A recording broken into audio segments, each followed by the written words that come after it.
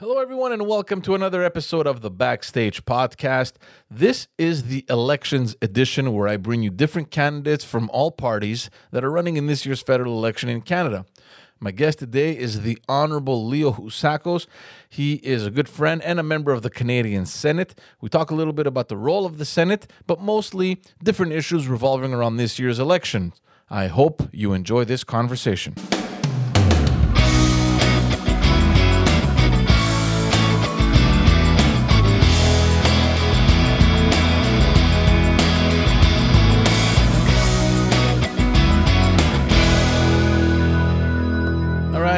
Leo Housakos, I'm not so sure how to call you. I mean, we've known each other for a long time. I don't know if you go with the official titles. I mean, you're the Honorable Senator. Or you can call me Leo, if that works as well, Joe. How are you, man? You call me the Honorable Sir or Mr. whatever. I'm going to start calling you Mr. Tsandrizio. Yeah, no, that's my dad, Mr. And that's your dad, exactly. Yeah. How are you? I'm good. How are you doing? I'm all right. Can't complain. How's the family? Before we get started, I mean, we're so dipped into politics, we forget sometimes that we're humans and that, we're not robots. How has the year been for you, man? How's the family? It's been hard for everyone, but I feel like I should ask. It's been tough slugging, as you therapist. So she's been particularly affected by COVID, knee deep, her and her staff, right at the front lines dealing with it. So you see the human challenges and the difficulties that all Canadians are facing coast to coast to coast. And it's heart-wrenching. People don't realize, those of us that haven't been directly affected, and thank God most Canadians haven't, but there's been 26,000 plus Canadians that have died. They've lost their lives in the course of this tragedy. Yeah, no, it's crazy when you think of it. But I'm glad you're okay. I'm glad the family's fine. Let's talk a little bit about the election. But before we do that, just for everyone watching or listening, just we need to clarify. You were appointed to the Senate, so obviously you're not running to get reelected. You don't have a seat in the race. You are, however, involved in the election. I was always under the impression that when elections came along, senators left on vacation. That's what I always, but apparently that's not the case, is it? Look, senators, we're all independent by virtue of our appointment. We're appointed till the age of 75, and there's the running gag on Parliament Hill. They say that there's no better words you can hear from somebody's mouth after the day of an election other than "Good morning, Mr. Senator." Exactly. So yes, we're not affected by the elections, but you know what? We're parliamentarians, and we have a stake in this country. And as advocates, I think we have a moral obligation to be heard during the elections, because at the end of the day, even though we're an appointed chamber of parliament, we're accountable to people as much as anybody. So I'm a proud conservative, as you know, for many, many years. I'm not compelled to do it. But when I feel I believe in the program and the party and the leader, I put in that little extra effort to help our candidates. There's been a lot of changes made. Well, not a lot, but some significant changes made in the Senate. When Justin Trudeau was elected in 2015, he changed the whole system of appointing senators. I don't know if that's going to go on now, or is that just his decision? Is there a talk about bringing it back to more partisan, nominations? I'm glad you brought it up, because like everything else Trudeau has done for 6 years, it's been an exercise in hypocrisy and a public relations dog and pony show, I called it. So he did promise to make the place more independent, less partisan, by eliminating party caucuses in terms of his appointments and creating what he calls an independent appointment process. But if you scratch under the surface and you look over the last 6 years, number one, his appointees who call themselves independent, they talk like liberals, they vote like liberals. 96% independent senators voted with the government, 96% of the time. I, for example, as a conservative senator, a partisan quote unquote senator, I voted with the Trudeau government 24% of the time.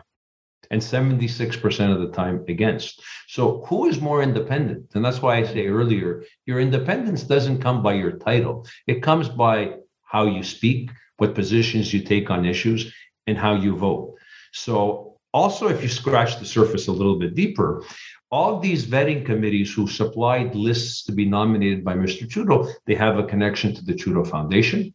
Monsieur Gignac, his latest appointment from Quebec, is a former provincial cabinet minister, Liberal cabinet minister. So all these senators that he's appointed are left of center, liberal, left center minded advocates. Mm-hmm. So that's why I say this is a hocus pocus independent Senate, because when there's Tony Lafreda that was appointed not too long ago. I mean, he's more. I guess I'm wrong, unless I'm wrong, but I've gotten to know him over the last years, and he always seemed to me to be more on the right side of the spectrum. Well, he's a banker. He's a businessman. On the record, he's a good friend of mine, so I have a partisan opinion of Tony. But Senator Lafreda, at the end of the day, look at his voting record, has voted overwhelmingly in favor of government motions, government legislation. If you look at his advocacy, when's the last time we heard my good friend Senator Lafreda criticize Mr. Trudeau for the WE scandal, criticize Mr. Trudeau for the terrible handling of the Norman case, criticize Mr. Trudeau for terrible foreign policy positions like in Artsakh against the Armenian people or against China? He always toes the government line. He calls himself independent. I call Trudeau appointees. They have to be. First of all, if you didn't call yourself independent, Mr. Trudeau wouldn't appoint you. But my point is, why doesn't the Prime Minister give him the freedom to sit and articulate publicly what the political philosophy is? The question I have, Leo, these independently appointed senators, is it only, from 2015 onward? Like you guys, you still have a conservative caucus, you're still affiliated to the party, or it applies to everyone as of 2015? In the Senate, you have a government leader, deputy leader, a leadership group, which is appointed by the Prime Minister. They call themselves independent as well, just for you to understand what a joke this is. The government leader in the Senate, the government representative, the guy that represents the government, tables legislation, makes sure government legislation is supported, speaks for the government, answers questions. He calls himself independent, non-affiliated. Yeah. We have a conservative caucus. There's an independent Senate group. Another one's called the Progressive Senate group.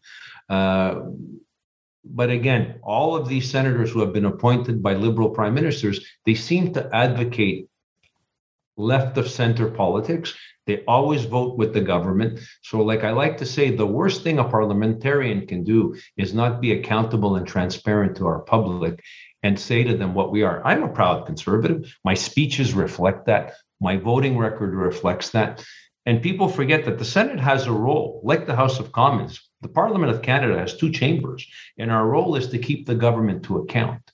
So my challenge to Tony Lafreda and all the other independent senators, and they're all good colleagues and they advocate for things they believe in order to be independent, you also have to criticize the government from time to time when they deserve criticism. Leo, what's happening with all these proponents in favor of abolishing the Senate? Is it still going around? Because it was a thing not too long ago. Of course, there's been, first of all, historically speaking, Senate reform has been a topic that began the day after the Senate was created in 1867. Yeah. So it was created by the founders of Confederation, and ever since then, we've had a debate what to do with it. Now, I'm an advocate of believing that the Senate has to be either an elected body and it has a role to play, but in 2021, we have to be, I think, representative 100% of the people and speak for the people. There's those that advocate abolition. I don't think abolition is a solution. If you look at the Westminster model of parliament, which is what ours is, we've inherited from the British parliamentary system, there's always two chambers, and there needs to be a counterbalance between one and the other. But where you run into difficulty is when you don't have the moral authority, the democratic authority, which we don't. So we make amendments to bills. We delay bills that we think Canadians find to be very egregious. But we always understand at the end of the day that the House of Commons is the elected body and they deserve to have the final word. Now, again, Mr. O'Toole in this campaign, he's advocating to reform the Senate to make it an elected body. Mr. Trudeau continues to be advocating for this sham process of saying, I've appointed independent senators, but half of them have made donations to the Trudeau Foundation, were former candidates to the Liberal Party, or cabinet ministers in provincial Liberal governments, but yet he calls them independent. So look, there's been many attempts. Mr. Mulroney attempted to create a Triple E Senate, if you remember. The Reform Party from out west wanted to abolish the Senate. It's part of our Constitution. It's very difficult, as we know, those of us in politics, to amend the Constitution of Canada. It's the most difficult thing to do because you open up a can of regional diversity and regional conflicts that emerge from those constitutional discussions, especially here in Quebec. So people have been trying to reform the place for 153 years. I guess we will continue to try for the next 153 years. I hope to see one day that we create a balance and solve the inequity in regional representation and eventually make it an elected body. Let's talk a little bit about the election. What are you mostly involved with right now during the campaign? I'm helping out at my own will. I don't have a formal role in the party. As somebody who resides in Montreal, in the greater Montreal area, I volunteer my time to do some door-to-door for my candidates. I do some fundraising wherever I can help our local candidates. Having had now more than 40 years of experience in politics and in organization, I guide some of them. A lot of our candidates are new to the political scene, which is enthusiastic and exciting, but they need some guidance. As you know full well, George, politics is an art, and with experience comes some knowledge. So more than anything, I'm sharing my knowledge. And I'm trying to pass the message that it's time for change after 6 years of Mr. Trudeau's constant failures. I think Mr. O'Toole provides a contrast. He is someone who is an adult in the room. He's somebody who has a clear vision of what he wants to do with government. And I think it will be refreshing to see an Aaron O'Toole government in the next 4 years. Well, what's interesting is that we kind of see this reflected in the numbers. I mean, you've seen way more campaigns than I have. I was looking back at my experience through politics, and I don't believe that I remember, or at least if it even happened, that going into a campaign, the leading party had a 20-point lead. So that I don't remember. And what I definitely don't ever recall is that same party losing that 20-point lead within a week, which is huge. And I mean, we still have 3 weeks left to campaign.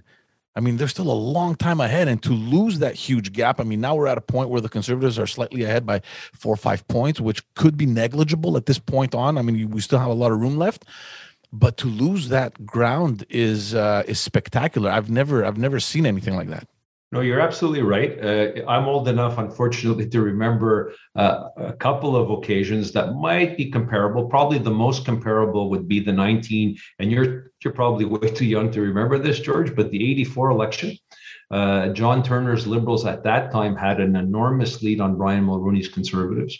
And week by week over the 84 election, that they won a historic majority government, the largest number of seats in the history of the country, 211 seats in 1984. But you're right, since then, it's very, very odd to see what was everyone perceived before the campaign, that this would be a slam dunk. Mr. Trudeau would have a victory lap and celebrate his successes of the COVID management of this crisis. And it hasn't transpired. He's literally fallen all over himself over the last 18 days. And Aaron, why do you think that is, Leo? I think, quite honestly, if I can be partisan and blunt, Mr. Trudeau, if you look at his government the last 6 years, they've been very good at photo ops. They've been good at pontificating. They've been good at talking points. They haven't been very good at governing. Starting from the first promise in 2015 to have a limited and manageable deficit that they would balance by 2018. That came and went. They never balanced it. And if you look at all the other promises that followed that, like I said, they were going to plant a billion trees. They haven't planted a single tree. These are, and I can go on and on. They said Canada would be back on the world scene because the previous government was terrible at managing foreign affairs. It's been one spectacle after another. So I think what happened in this case, they went into an election campaign thinking that the Canadian public would buy their rhetoric and their talking points and their photo ops like they did in 2015 and 2019. And I'll tell you what happened. Two things happened. Number one, shockingly, and I have to say, I was surprised. It seems that all of a sudden Canadians have woken up and they said, okay, Mr. Trudeau, you're not running against Mr. Harper anymore. He's gone now 6 years ago. Now we want to see not what you're promising to do, but explain to us what it is you've done the last 6 years that warrants giving you another government or a majority government for the next 4 years. And that's where he stalled, because like I said, he doesn't have many examples of successes to point to in his government.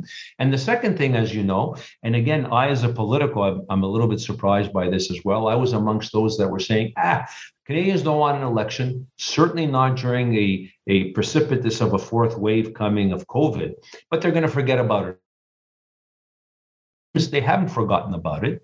And Canadians are very upset. And they're asking the question to Mr. Trudeau, you had a minority government. You spent $1 trillion in that minority government. You had no obstacles. You had the support of the NDP and the Bloc Québécois. So you governed an unfettered government for 2 years in the House of Commons. And now you're calling an election with no need. You could have governed for the next 2 years. And it seems Canadians on both of those points are saying to him, as we say in Greek, yes, tasu. This doesn't add up. Why are we having this election? And to my surprise as well, they seem to be upset about it more than just for 48 hours. It's interesting that you mentioned the promises that he's made, and people wondering if whether the track record holds up. And specifically in this election, he seems to have, at least in Quebec, he seems to have put a lot of provincial politicians up against him as well, because a lot of the promises he's making are overstepping into provincial jurisdictions. He's talking about hiring more doctors and hiring more health personnel in the long-term care facilities, financing daycares, and all these things are provincial jurisdictions. So when he's being asked, how specifically are you going to deliver these doctors? What are you going to do? Like, there's really not much he could do on these matters, and it's really frustrating the provincial politicians and they've all come out publicly last week, and I think that may also be reflective on what seems to be going on. You're 100% right. We saw yesterday Doug Ford's frustration, and he took a shot at the Prime Minister. We saw the Premier Legault made it crystal clear a couple of weeks ago that he doesn't think the NDP and Liberal proposals are an option for him. And you're absolutely right. There is a long history in this country of federal politicians, particularly leaders in the Conservative Party, of respecting provincial jurisdiction, in particular on health matters and education.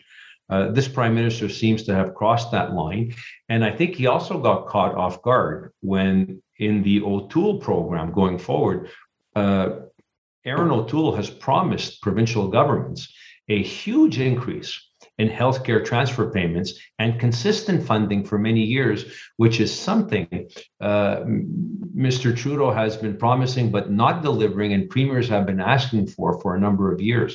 So I think Mr. Trudeau was expecting a characteristic campaign from the Conservatives of austerity and running to balance the budget in a short period of time. And I think he was also caught off guard when Mr. O'Toole came out with unwavering, substantive commitments to support healthcare, which we all know is cracking in this country. And you're right. You have that contrast, and provincial politicians coast to coast to coast. It hasn't gone absent to any of them. They're sure we would be properly funded, and yet we haven't been. And now Mr. O'Toole is stepping up and he's saying, I'm willing to sacrifice all other areas of federal expenditures to make sure that Canadians are and their healthcare system is properly funded while respecting provincial jurisdiction. Well, look, just to be fair, because last weekend there was that one-on-one, it wasn't really a debate, but it was RDI that had the one-on-one with all the leaders, which I found was a spectacular new kind of format, just direct questions to the leaders. He was a little bit reluctant to promise the 35 billion transfers. He did want to maintain that 6% consistent increase every year. I'm not so sure if it's a card he's keeping under his sleeve, but he was a little reluctant on promising specifically the 35 billion transfers. Well, he wanted to make sure that what he promises is what he can deliver on. And right now, what he's already committed in terms of 6% increase is significantly higher than what the provincial governments have been receiving. Now, having said that, again, it's just indicative of how responsible an Aaron O'Toole approach to public policy is, where he's not going to promise to anything and everything under the sun. We've had that style of government, and I think premiers are going to be finding that particular style of political dialogue a lot more refreshing. It's called responsible and transparent. Tell me now, how do the Conservatives maintain this momentum? Like we said, I mean, it's still early on, right? There's a lot of things that can happen. I mean, yeah, you well, not only did you bridge the gap, you surpassed it, but we're still in the negligible percentage points, right? I mean, 4 or 5%. I mean, anything can turn around, especially this early on in the campaign. How do the Conservatives keep this momentum going until the very end? That's a very good question. Look, we're at literally the middle point today of the campaign. We're on day 18. Of a 36-day campaign. So right now, the Conservatives have made up all the ground they needed to make up to turn it into a horse race. And you're absolutely right. If you look at any barometer of polling that's going on right now, it seems to be a very close race. And I think starting with the debate on TVA and the the consortiums are doing very soon, Aaron O'Toole has an opportunity now to show to the Canadian public a little bit more of who he is. Because the truth of the matter is there's a sentiment, that's my sense in the country, of Trudeau fatigue. Like I like to say, I think they're tired of his dog and pony show. And now they want to see who Aaron O'Toole is and what is he all about. The truth of the matter is he's been a leader of Her Majesty's official opposition only for a year. And we saw at the beginning of the campaign, the biggest challenge for Mr. O'Toole was the lack of name recognition. And of course, what's happened now in this campaign, the more Canadians see him, the more they realize, like I said,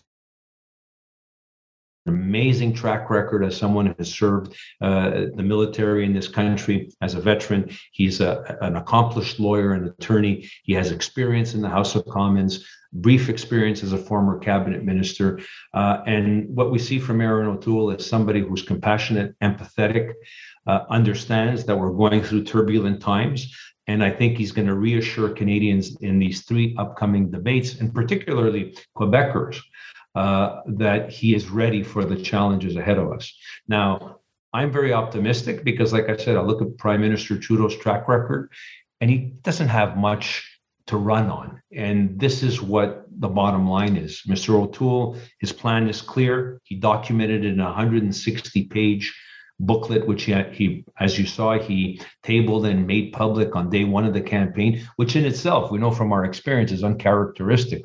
Most politicians, like Mr. Trudeau did, they table their program only late in the campaign. Mr. Trudeau did that yesterday.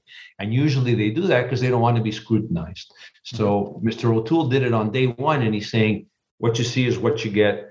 And I think if he continues to be accountable, transparent like this, we'll see the contrast in the next few days in the debates, and I believe after that, sky is the limit. How do we fix the economy, Leo? How do we get things back on track? I mean, like you mentioned it briefly before. We were supposed to run mild deficits and balance in 2019. We ended that year, I think it was approximately 80 billion in deficit. And since then, obviously with the pandemic, we can all understand. I think even the Conservatives, even Aaron O'Toole came out and said it was justifiable to give Canadians this money that they needed during this pandemic. But we are over 1.2 trillion in debt. And we have a deficit to cover of $43 billion deficit, close to 350 billion. How do we turn this big ship around? Look, the first step is we got to get rid of the fiscally responsible government, because yes, during the pandemic they needed to spend on CERB and various programs in order to prop up our small and medium-sized businesses and to support Canadians in this time of need. But let's not forget, Canadians should not forget that the deficit and the debt started running up prior to COVID. Our debt to GDP ratio that Mr. Trudeau inherited in 2015 was the best in the world, and by pre-COVID period had become one of the worst amongst the G7 countries. So like I said earlier, he promised a short-term deficit in the first couple of years that ballooned up into being an unnecessary deficit. And during COVID, we saw programs which I believe were overkill. And even though the oppositions cooperated with the government, we saw money where they shouldn't have and didn't spend money where they should have. Now, what Aaron O'Toole is proposing is a 10-year plan to balance the deficit. He's proposing gradual, balanced approach to creating wealth in the country and making sure that our debt payments and our deficit payments are balanced with our economic growth, and has some very clear ideas of how to create economic incentives. Number one is you need to basically unleash the free enterprise market and small entrepreneurs and businesses in this country that have been saddled with red tape and other, what I call disincentivized programs of the Trudeau government. And I look, the Conservative Party has a track record of success in managing strong economies. Mm-hmm. Let's talk very quickly about international affairs, because you mentioned that, well, in your opinion, there's a very poor track record, and you've been very vocal on a number of issues. I'm thinking about the Uyghur community in China, the Armenian conflict that we saw recently in the region of Artsakh. There's a present destabilizing effect happening in the Eastern Mediterranean. Would you say that Canada has lost its credibility on the world stage? I mean, let's also remember we lost our bid to a seat in the UN Security Council. Very questionable leadership in Afghanistan. We're seeing everything unfold now in the last couple of days. Again, a very sideline approach to the East Mediterranean issue. It just, and I don't know, maybe it's just me, but it feels like we're afraid to take a stand and to be more vocal as a world leader. And I remember, for example, I was too young, but I've read on, Mulroney's stance on South Africa, Chrétien and the Gulf War. I remember that one, even Harper's stand in the Middle East and, against China with a conflict in the Ukraine. Have we fallen off the record as a world leader? My friend, I'm glad you brought it up. Canada, without a doubt, in the last 6 years, when it comes to foreign policy, we've lost our moral authority. Canada used to have a foreign policy approach, which was very principled, and it wasn't just with the previous government of Stephen Harper. It goes back to Lester B. Pearson. We remember how well respected around the world we were for peacekeeping.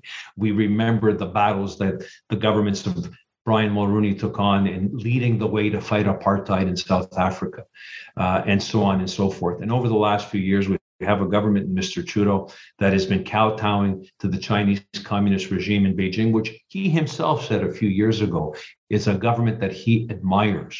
Imagine the Prime Minister of Canada, when he was running in 2015, said that the Beijing Communist totalitarian regime is a that government that he admires has been detaining for over 1,000 days illegally without due process 2 Canadians in Michael Spavor and Michael Kovrig. And you know what? Their names haven't been mentioned enough in the campaign. I hope they will be in these debates. It's as if Mr. Trudeau forgot about them.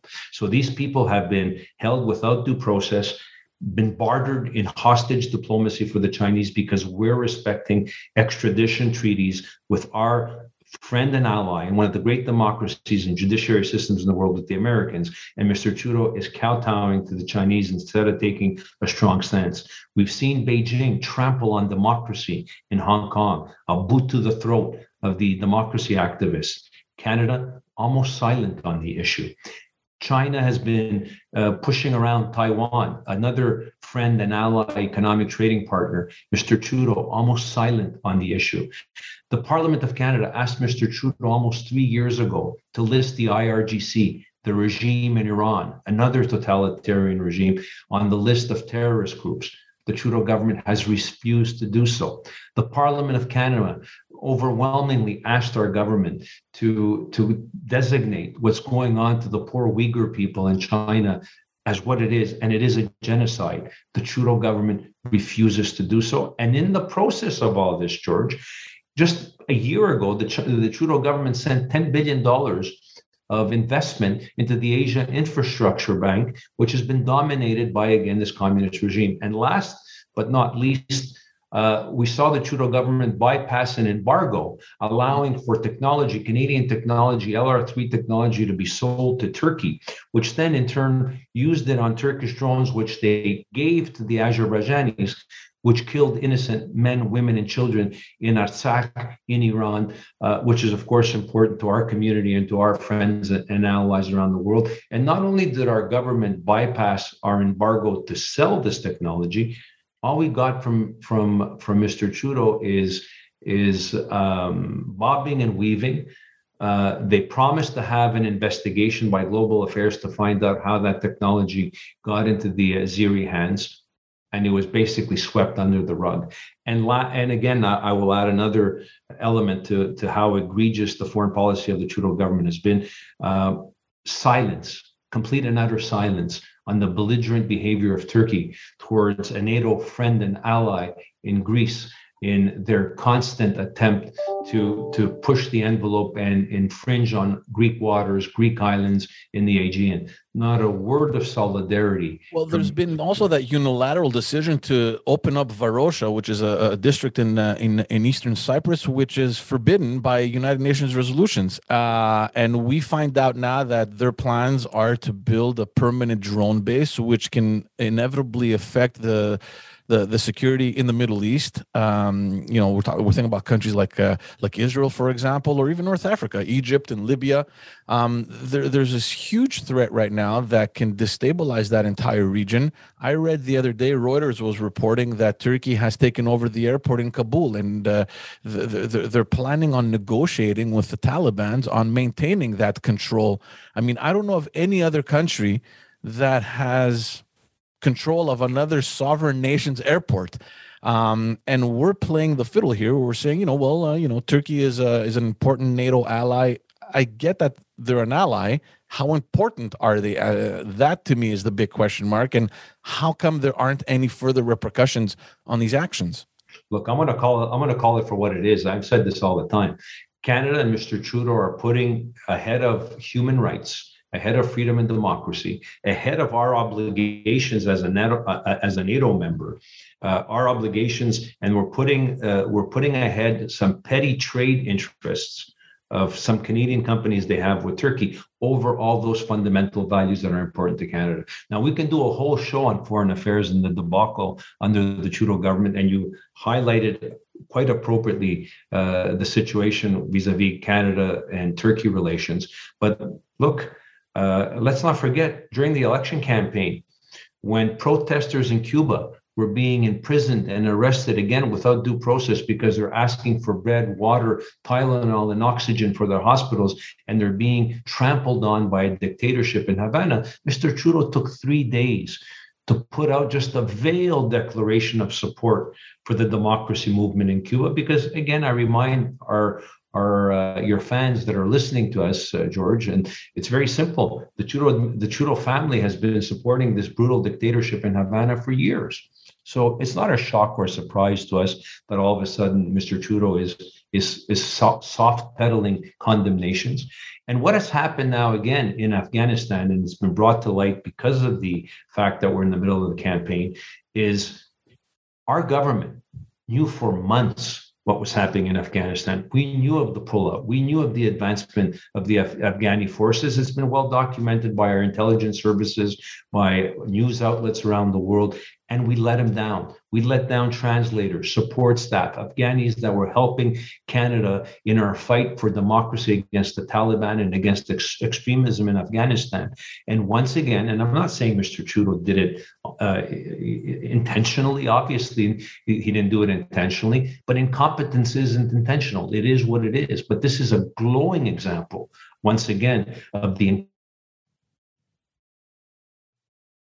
Because where in the world can Canada go again in a peacekeeping effort, in an intervention on behalf of human rights or democracy, when the people of Afghanistan will say, don't believe them. Don't believe the Maple Leaf, and don't believe the Canadian Armed Forces when they say, we will stand by you in time of need. We let those people down. We let them down because of Mr. Trudeau's incompetence. And like I said, I've tried to highlight case by case, example by example of the terrible outcomes we've had on the foreign affairs level under this government. George, I can be talking about this for another hour, unfortunately. Yeah, it's crazy. And look, I appreciate the time you take. We're gonna wrap it up. I just want to ask you one other question, because I mean we've had discussions, frequently. How are things internally over at the Conservative Party? I mean, how are sentiments towards Aaron O'Toole? I remember, discussing a while back when he was first elected leader that, perhaps he wasn't the man for the job. Things obviously turning around now. I mean, the numbers are reflecting that as well. I think he's worked very hard in bringing the party towards, a more moderate center, which, many analysts are thinking that, he's putting behind him all, the more social conservative faction of the party. Do you see this as a potential threat of divisiveness within the party? The party has never been more united. And I can tell you this, and you know it as well, in politics, victory has many fathers and defeat is an orphan. So right now, things are going really well.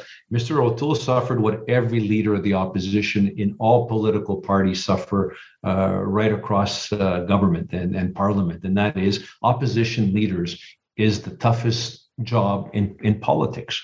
Mm-hmm. You don't have the power of government at your discretion to do things for your constituents, for people and for citizens. You don't control those levers and the agenda on a day-to-day basis.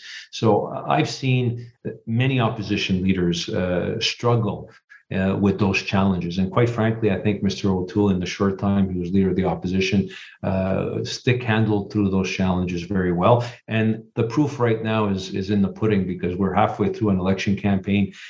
He's doing extremely well. He's well positioned to expose the inadequacies of this Trudeau government and replace them. And I can tell you, speaking to the fundraising arm of the party, funds are coming in at record numbers. I can tell you, talking to candidates on the ground, both in our target ridings and some of the more difficult ridings, the spirits are very high, very positive. And I know Mr. has an element to him that can never be underestimated, and that's the fact he has been underestimated. He was underestimated in the leadership race, and I was proud to support him. And of course, he surprised people then. He was underestimated going into this election, and we've seen halfway through this election, he's surprising people again. And I look forward to continuously seeing Aaron O'Toole become Prime Minister and continue to surprise Canadians, because the truth is, as we've discussed a number of subjects here on your show, and we've discussed off the air together, the country's facing a bunch of existential crises and challenges, and we need adult leadership. We need somebody mature, somebody with steady hands on the rudder. The hall pass of Mr. Trudeau, and that's really what it was. In 2015, we went through a period of austerity, a tough recession, and I think Canadians wanted to sort of break the shackles of austerity and spend and have a good time. But it became overkill a little bit. It got carried away. And I think now Canadians are coming to the realization we need a steady plan. The next 10 years are going to be difficult, and we need adults in government. You mentioned before how important this phase is now going into the debates. Aaron O'Toole needs to make sure that he doesn't obviously underperform. He needs to make sure that he solidifies that lead going into the final stage and all the way to the end of the campaign. How is he preparing? How is he dealing with that? I think there's one or two in French, I think, and one in English coming up. Yeah, there's two French debates and an English debate. Look, the good news is, from what I understand from the people close to him, he is not over preparing. He's zen. He's very comfortable with what he's proposing to Canadians. He's very confident in how the campaign has been going, and you see it. You see the contrast between his confident demeanor an understanding of where he wants to be on September 20th compared to Mr. Trudeau, who looks like who's someone stuck in the middle of the ocean without a life jacket. And of course, when the Prime Minister feels and presents that kind of perception, that doesn't bode well for Canadians. So I know Mr. O'Toole has been running every morning because he's an avid runner. I know that he's been preparing, but in all frankness, he doesn't need to prepare that much for these debates. He's been preparing for the last couple of years. It started in the leadership. It started during his year as an opposition leader. If you need to prepare yourself to deliver the campaign, it's because you're not ready to govern and you're not ready to win. And as you've heard many stories that have spouted up over the last few days of the Liberal war room, reaching out to Liberals across the country, asking them for ideas or quote unquote big ideas that can turn the campaign around. If you need to, on day 18th or 16th or 15th of a general election, which by the way, Mr. Trudeau called himself, if you need to be scouting around and shopping around for ideas, you're in deep, deep trouble. So like I said, Mr. O'Toole's ideas were made public in a 160-page book on day one of the campaign. He has stuck to it. He has stuck to it in the most disciplined way. He's also doing something unique in politics, George, which I haven't seen in my years as somebody engaged in politics. He's running the most positive campaign I've ever seen of any leader. No negative attacks, no wedge issues. And it seems to be working. And as I know from my political experience, I haven't seen that very often, because more often than not, wedge politics and negative politics is something that seems to pay, and all political parties use it. That is probably the most refreshing thing in this campaign with Aaron O'Toole. He has refused to sink down to the bottom of the barrel, because somewhere in politics, about 20 years ago, 15 years ago, because I'm getting at a certain age, somewhere along the way, somebody invented this tactic in politics of defining your opponent, which is code, polite words for we're going to lie about your opponent. And somewhere along the line, that invention has gotten traction. And it's something political parties have been using election after election after election. Like we've heard Mr. Trudeau the last few days talk about Mr. O'Toole supporting a two-tier health system, which is a blatant lie. Or saying Mr. O'Toole is a fake pro-choice guy. He's for abortion. That's another lie. So Mr. Trudeau is using that old school of politics approach, which is if I say it often enough and loud enough, people, I'm going to present the people with what I know, what I have, what I propose, and I will let the Canadian public make their choice. Leo, thanks again for your time. I won't take much more of it. Always appreciate talking to you. I don't know what else you're planning for the campaign, but good luck with that, and we'll be talking very soon. That I know for sure. Thanks for having me on, George. Thank you. All right, Leo. Take care.